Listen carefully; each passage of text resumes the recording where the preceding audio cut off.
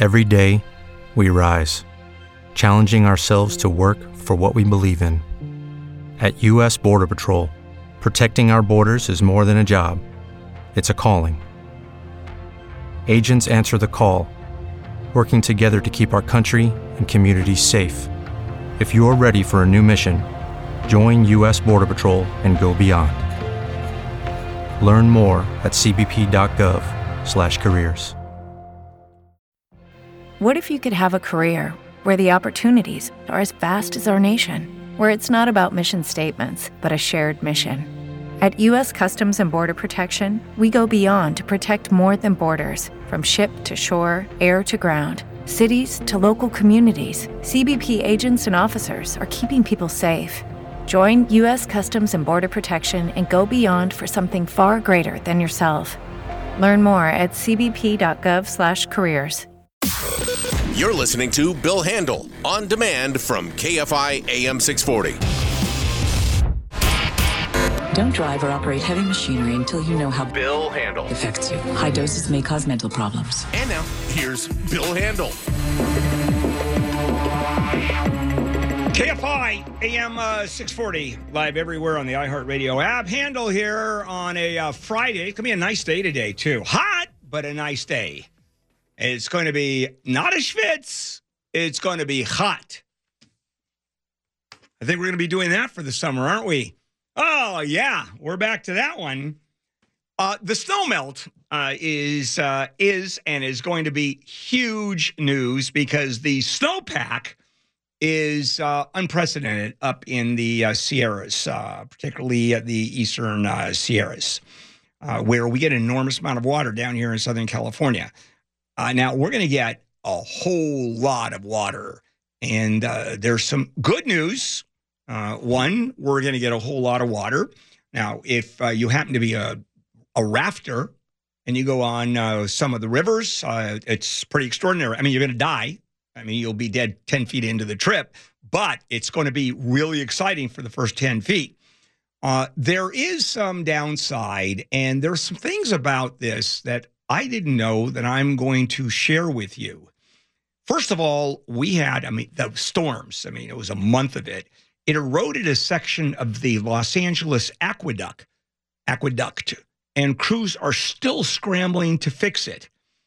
The Los Angeles Department of Water and Power head says our crews are working 12-hour shift. And right now, the runoff is expected to be 225% of normal. Normal is May to June. This year goes through August. And already, and this is the part that you go, come on, really? The DWP is already emptying reservoirs to create more storage. Water goes into the ocean because we have so much water going to Southern California this spring and summer. The hope is that the snow melt, the mountain, the snow stays frozen long enough up in the mountains to give everybody enough time to prepare for the flooding. That is what they're looking at. Now, for example, the Owens Valley, where we get most of our water, the aqueduct was built in 1913. And by 1926, the Owens Valley, huge lake, was dry because we took all the water. Well, it's now a lake again, and the problem is it's alkaline.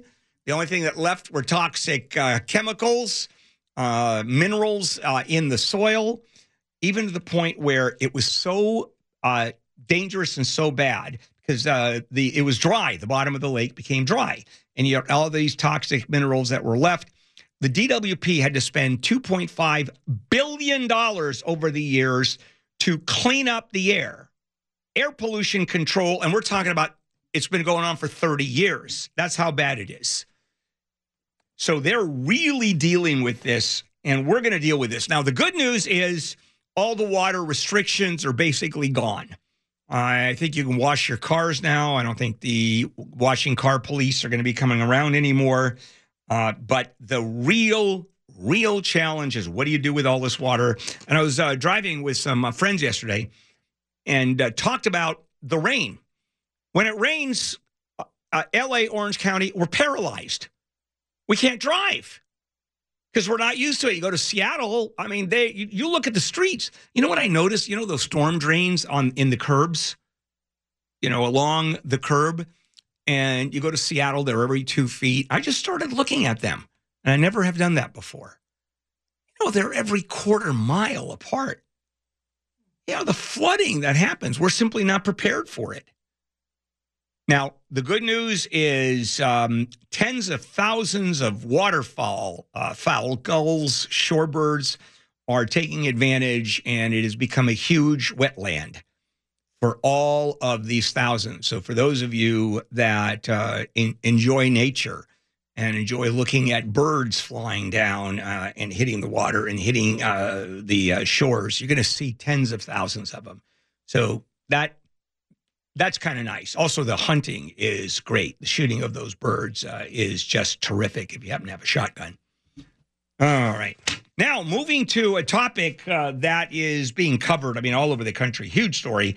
And this is Jack Teixeira, that young 21-year-old Air Force Reserve guy who was a computer guy. I guess he was a maintenance young man who dealt with the computer system up in, I think it was up north in Connecticut. In any case, as you know by now, that he shared information, top high-end classified information that he had access through, not because he was cleared to deal with it, but he got into it because he had to. That's how he was able to check his computers. He was arrested. He was part of this group where he actually released this information, highly secret topics that really involving U.S. and United national security. So now he gets arrested. And he is asking to be released pending his trial.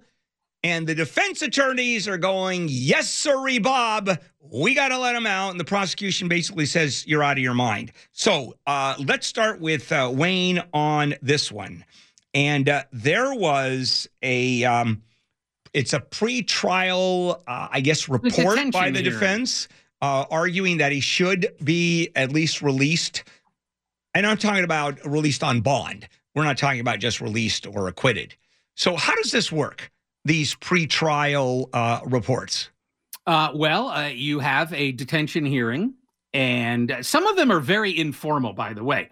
In a lot of cases, you literally just come in there, nobody files any paperwork, you talk for 5 minutes in front of the judge, and they set something. This had a motion for detention by the government and a motion for release by the defense and a supplemental motion by the government. They're really spending a lot of time on the question of, does he stay in prison pending trial, or is there some combination of conditions under which he should be released? Now, there are two big categories of things you got to think about if you're going to let somebody out.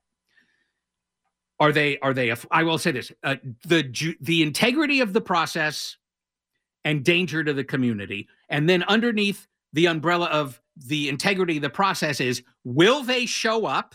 Are they a flight risk? Will they try to obstruct or interfere with the proceedings? And the government is saying, yes, he will flee. Yes, he will obstruct the hearings. And the evidence that they're presenting of these two things, number one, now this is an interesting theory of why he's a flight risk. Usually you say the person's mother lives in Romania and he has a passport and he has enough money to get on a plane and go. You kind of look at the practical ability to flee. They're not looking at that. You know what they're saying? He released all this classified information. He has even more classified information that we haven't really talked about publicly yet. And we are fearful that a foreign government hostile to the United States will help him get out of the country and go there where they will harbor him. Now, I want to bring up one more, then I'm going to ask you a question. And of all the people, I would have gone to you as an outside expert on this one, Wayne, and we just happen to have you on the show. The other argument that the prosecutors are arguing, just looking at the time in prison that he's looking at, virtually for the rest of his life possibly, that in and of itself makes him a flight risk. How legitimate is that? It is one of the specified things that a judge is to consider when they are considering whether to release somebody. And in fact, I don't want to spend too much time on this, but there are certain crimes that if you are charged with them, you're not allowed to be out on bail. This isn't one of them. Yeah, but wonder. There's a whole long statute that has a bunch of different things. And what you're talking about is a legitimate part of the matrix. All right. So I'm looking at the prosecution saying he is a flight risk. He is a risk because the foreign government may get involved in having him squirreled away, or him releasing information because he has access. We don't even know how much he has. There is evidence that he has a lot more than is first reported. Now, I'm looking at this, and the defense is saying, first of all, that's not true. That's pure speculation. Second of all, there's no indication that a foreign government's going to come in and do it. I mean, that's hypothetical. And he's looking at the long trial. I don't know if they refer to that. He's looking at a long sentence, and somehow it wasn't.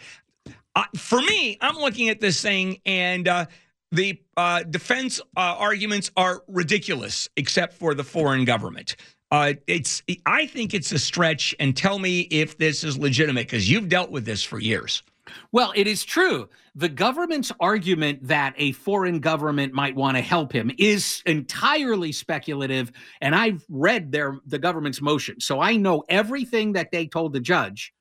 They don't have actual evidence that that is the case, but they are speculating. That is the weakest, perhaps, part of their argument. However, they have a pretty good argument that he might interfere with the prosecution if he's released because, as they point out, he deleted the social media server where he posted the information. He encouraged the other people in that Discord group to delete evidence that they had. He got a new phone number and a new email address, and he smashed several electronic devices, including a laptop at his house, and threw them in the dumpster. And they're saying if he's out and about, he might do other things to try to frustrate the continuing investigation. So the fear that he is going to just leave and flee. He's got no money. They obviously take away his passport. I think that's kind of weak. But when you put it all together in totality, I'm looking at this. I don't think there'd be a judge in the country that would release him on bond. Well, we haven't even got to, and we can do it quickly, the other thing, which is he a danger to the community? He made statements that if he had his way, he would kill an S-ton of people.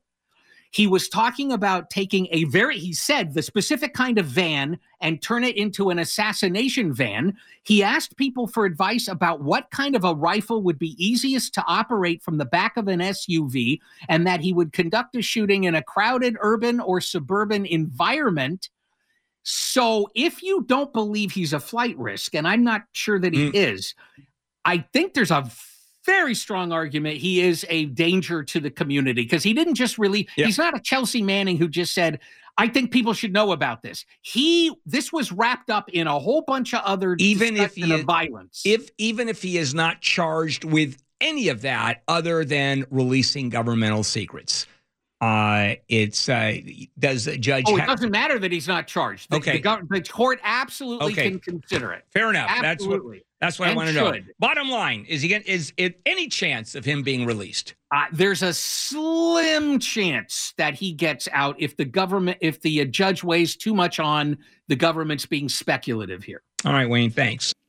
Jerry Springer died yesterday, and he was a television guy, and there are lots and lots of television people out there, but he was a cultural phenomena, his show, for a couple reasons that I'll get into it in the meantime, or in a moment.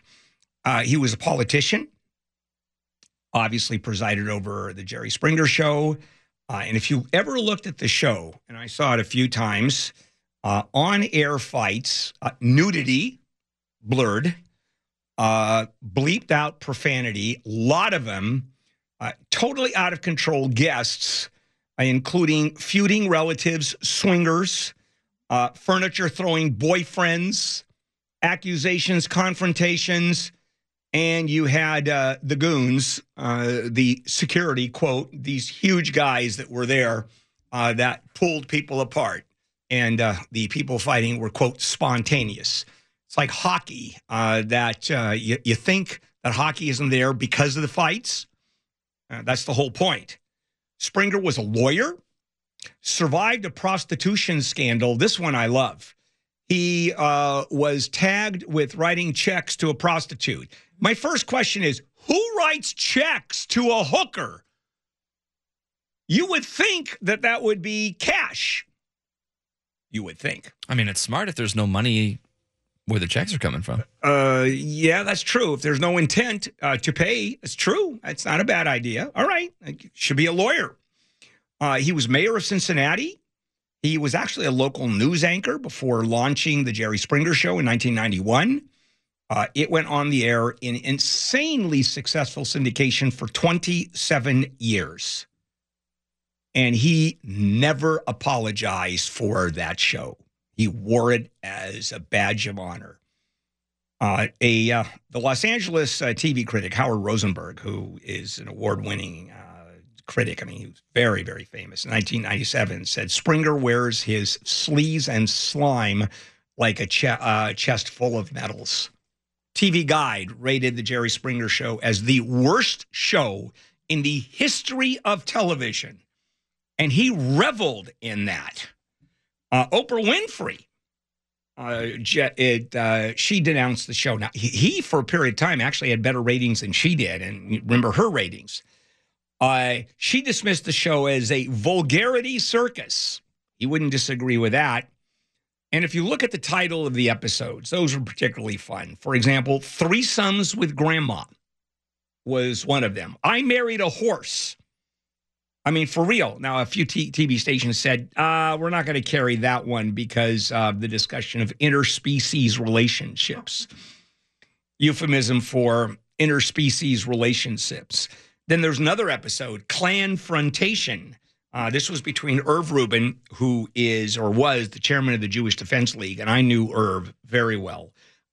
Irv was completely insane, and and Springer had him on with a bunch of Ku Klux Klan members that were dressed in their robes.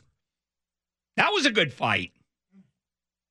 And if you look at what he did, he was the referee, he was the ringmaster, he was a carnival barker. And when a brawl would break out on the air, which always was, I won't say contrived or planned, but they knew it was going to happen because the very show was based on that. Springer usually looked shocked.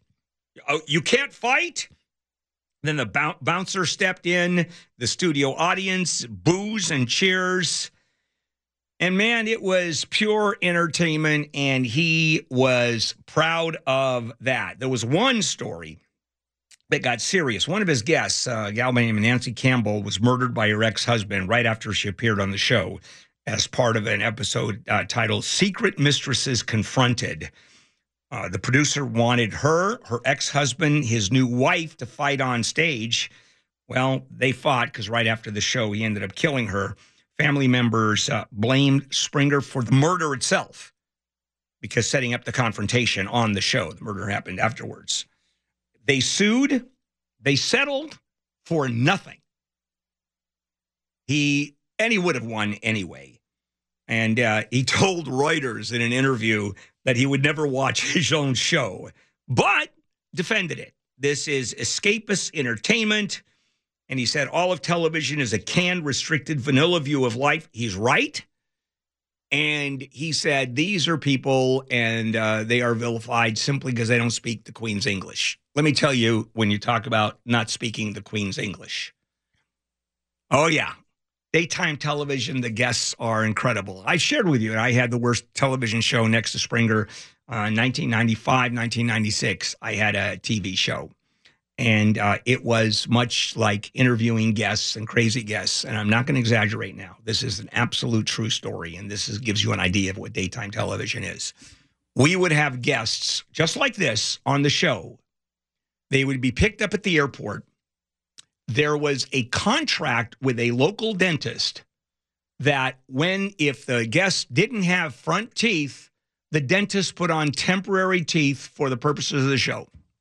That's not true. That is absolutely true. Are you serious? It is absolutely true. Okay, that's fantastic. Yeah. Oh, yeah. No, I've got stories that could go on. Oh, I could write a book on the stories of that TV show. Of course, it was canceled after one season because it was horrible. But still, it was, and he ran for governor. He was the mayor of Cincinnati. He was a city councilman at the age of 27. I mean, just an extraordinary guy. He was on Dancing with the Stars. He hosted America's Got Talent for 2 seasons. He was in a movie, a fictional movie of him. And in my favorite one, there was a hit British musical, Jerry Springer, The Opera. And that was the best. And imagine him conducting his show in hell. Remember, one of the songs was like, I've been sleeping with your mom. What the F? What the F? Oh, yeah. I mean, literally, it was to opera. It was just terrific. Yep. Okay. It's a great story. I love it. Jerry Springer. He's going to be missed. I mean, what a character he was. Now, take out a dollar bill. And there's George Washington. Everybody knows that. And if you look at the upper left-hand part of the bill, it says in very small letters, this note is legal tender for all debts, public and private. You would think that they have to take your money because it's legal tender. I mean, they have to take it, right? The stores, not true. How many stores have you gone to? How many places you gone? No cash anymore. I went to a crypto the other day, crypto stadium. Nothing, no cash. Try to go on a Southwest airline and try to buy something with cash. Nope. We only take credit cards. So cash is out. No longer is cash king. Paper currency, coins, unsanitary, inconvenient, actually costly to handle, easy to steal. 2/5 of Americans use no cash in 2022. And now, what does the country have to decide? Is ditching the dollar bill a good idea? And back in 2015, fewer than a quarter of consumers went cashless. Now it's 2/5. And that is a big deal. And here's a couple of arguments. Jay Stanley, a senior policy analyst at the ACLU, big fan of cash. He goes, when you pay cash, I give you money. You give me a good end of the story. We're done. Now, if you're using a credit card, then the data being collected is enormous. Your activities, your medical conditions, your political donations, your sexual activities. Those are only hookers that take credit cards, by the way. How much liquor you buy, how many cigarettes you buy. Whoa, that's all true because we've been hearing, of course, that going on the internet itself, just going and visiting a site, what was I just looking at? I think I was just looking at a camera for the computer. Now I'm going to get ads and lots of them. They know that I'm looking for that. They know, looking for, well, I'm not even going to go into that because that's embarrassing. In any case, New York, Philadelphia, San Francisco, they have passed laws that say you have to accept cash. Most other cities are fine with it. So how did this happen? Well, COVID sped up the cashless trend. The pandemic, the virus might spread on currency. Okay, conspiracy people. And a lot of people just stopped carrying cash. And the only reason I have cash, and I always have cash in my pocket for 2 reasons. First of all, I always carry a $100 bill with me just in case there is some kind of an emergency. Also, if someone sticks a gun to my head and says, give me all of your money, it's generally high. And if I only have 60 cents, he's probably going to blow my brains out. So I want him at least to be happy that he held me up. So that's the other reason I carry cash. But here's all the advantages of a cashless society. I just told you the downside, and it's a big downside, the data they can get, because that's where real money is. Real money is. Now, 3/5 of wealthier Americans, those with 6-figure household incomes, They have no cash. They don't use any cash at all. The only time I use cash, other than the $100, so when I get held up, the guy's going to be happy, is I use it to tip servers at restaurants. That's it. Because they just appreciate cash. Because, of course, they immediately will tell the IRS that they received that cash, and there is no issue. But that's it. The rest of the time, I reach in my pocket, and I reach for the dollar bill, and I put the amount of money in my money clip. And I haven't, yesterday I went to lunch with my family, and I tipped in cash, and that was the last time in weeks that I've pulled money out of my pocket. Now, there are some downsides for poor people, and here it is. They don't use credit cards. And when you and I use credit cards, we are paying for the privilege. In other words, the retailer will charge 1% to 3%. Pass it on that the retailer has to pay the banks for the transaction. It's not free, so this is where the banks make a pile of money. So while we get the benefit, you've got people that are, quote, underbanked. I love that, the euphemism, underbanked. I guess that means poor. That's just another way to say no money. And what they're doing is actually subsidizing those of us that use credit cards. And this is where the ACLU comes in and says that is so unfair that people who can least afford it are subsidizing those that, in fact, use credit cards. It's also a very stupid way to borrow money, is overextending your credit card, because now you are paying 29% or 30% interest, which used to be usury. You couldn't do it. It was against the law. It was a crime. Those days are still gone. And the bottom line is, and this is the one that's the toughest, is that the data that is received. There is, let me look this up. There is an article that was written that is quoted constantly about the use of cash. There was a writer for the Washington Post who went in and bought a bunch of bananas from Target, and it was 29 cents. And he went ahead and put his card in, which you can do if you do a machine. You can put in anything. And he said the amount of data they got, far more than what they got in selling the bananas. I mean, that is a nothing. Where the data they get from our credit cards is so insanely valuable. And then also small businesses get nailed because small businesses really don't accept cash. And that's why you're seeing this. Why? Because it's expensive with cash. It's, you've got cash registers. There's security. The money is easy to steal. There's one small business that got ripped off 5 times. Okay, we're done. And with credit cards, it's all done for you. The only problem is a small business has to pay money to the credit card companies. But you're paying for it. We're moving into a cashless society big time. Go to Disneyland, they accept cash. Go to Angel Stadium, no cash. Only credit cards. Coming up, Steve Gregory with a story that he broke yesterday. KFI AM 640 live everywhere on the iHeartRadio app. You've been listening to The Bill Handle Show. Catch my show Monday through Friday, 6 a.m. to 9 a.m. and anytime on demand on the iHeartRadio app.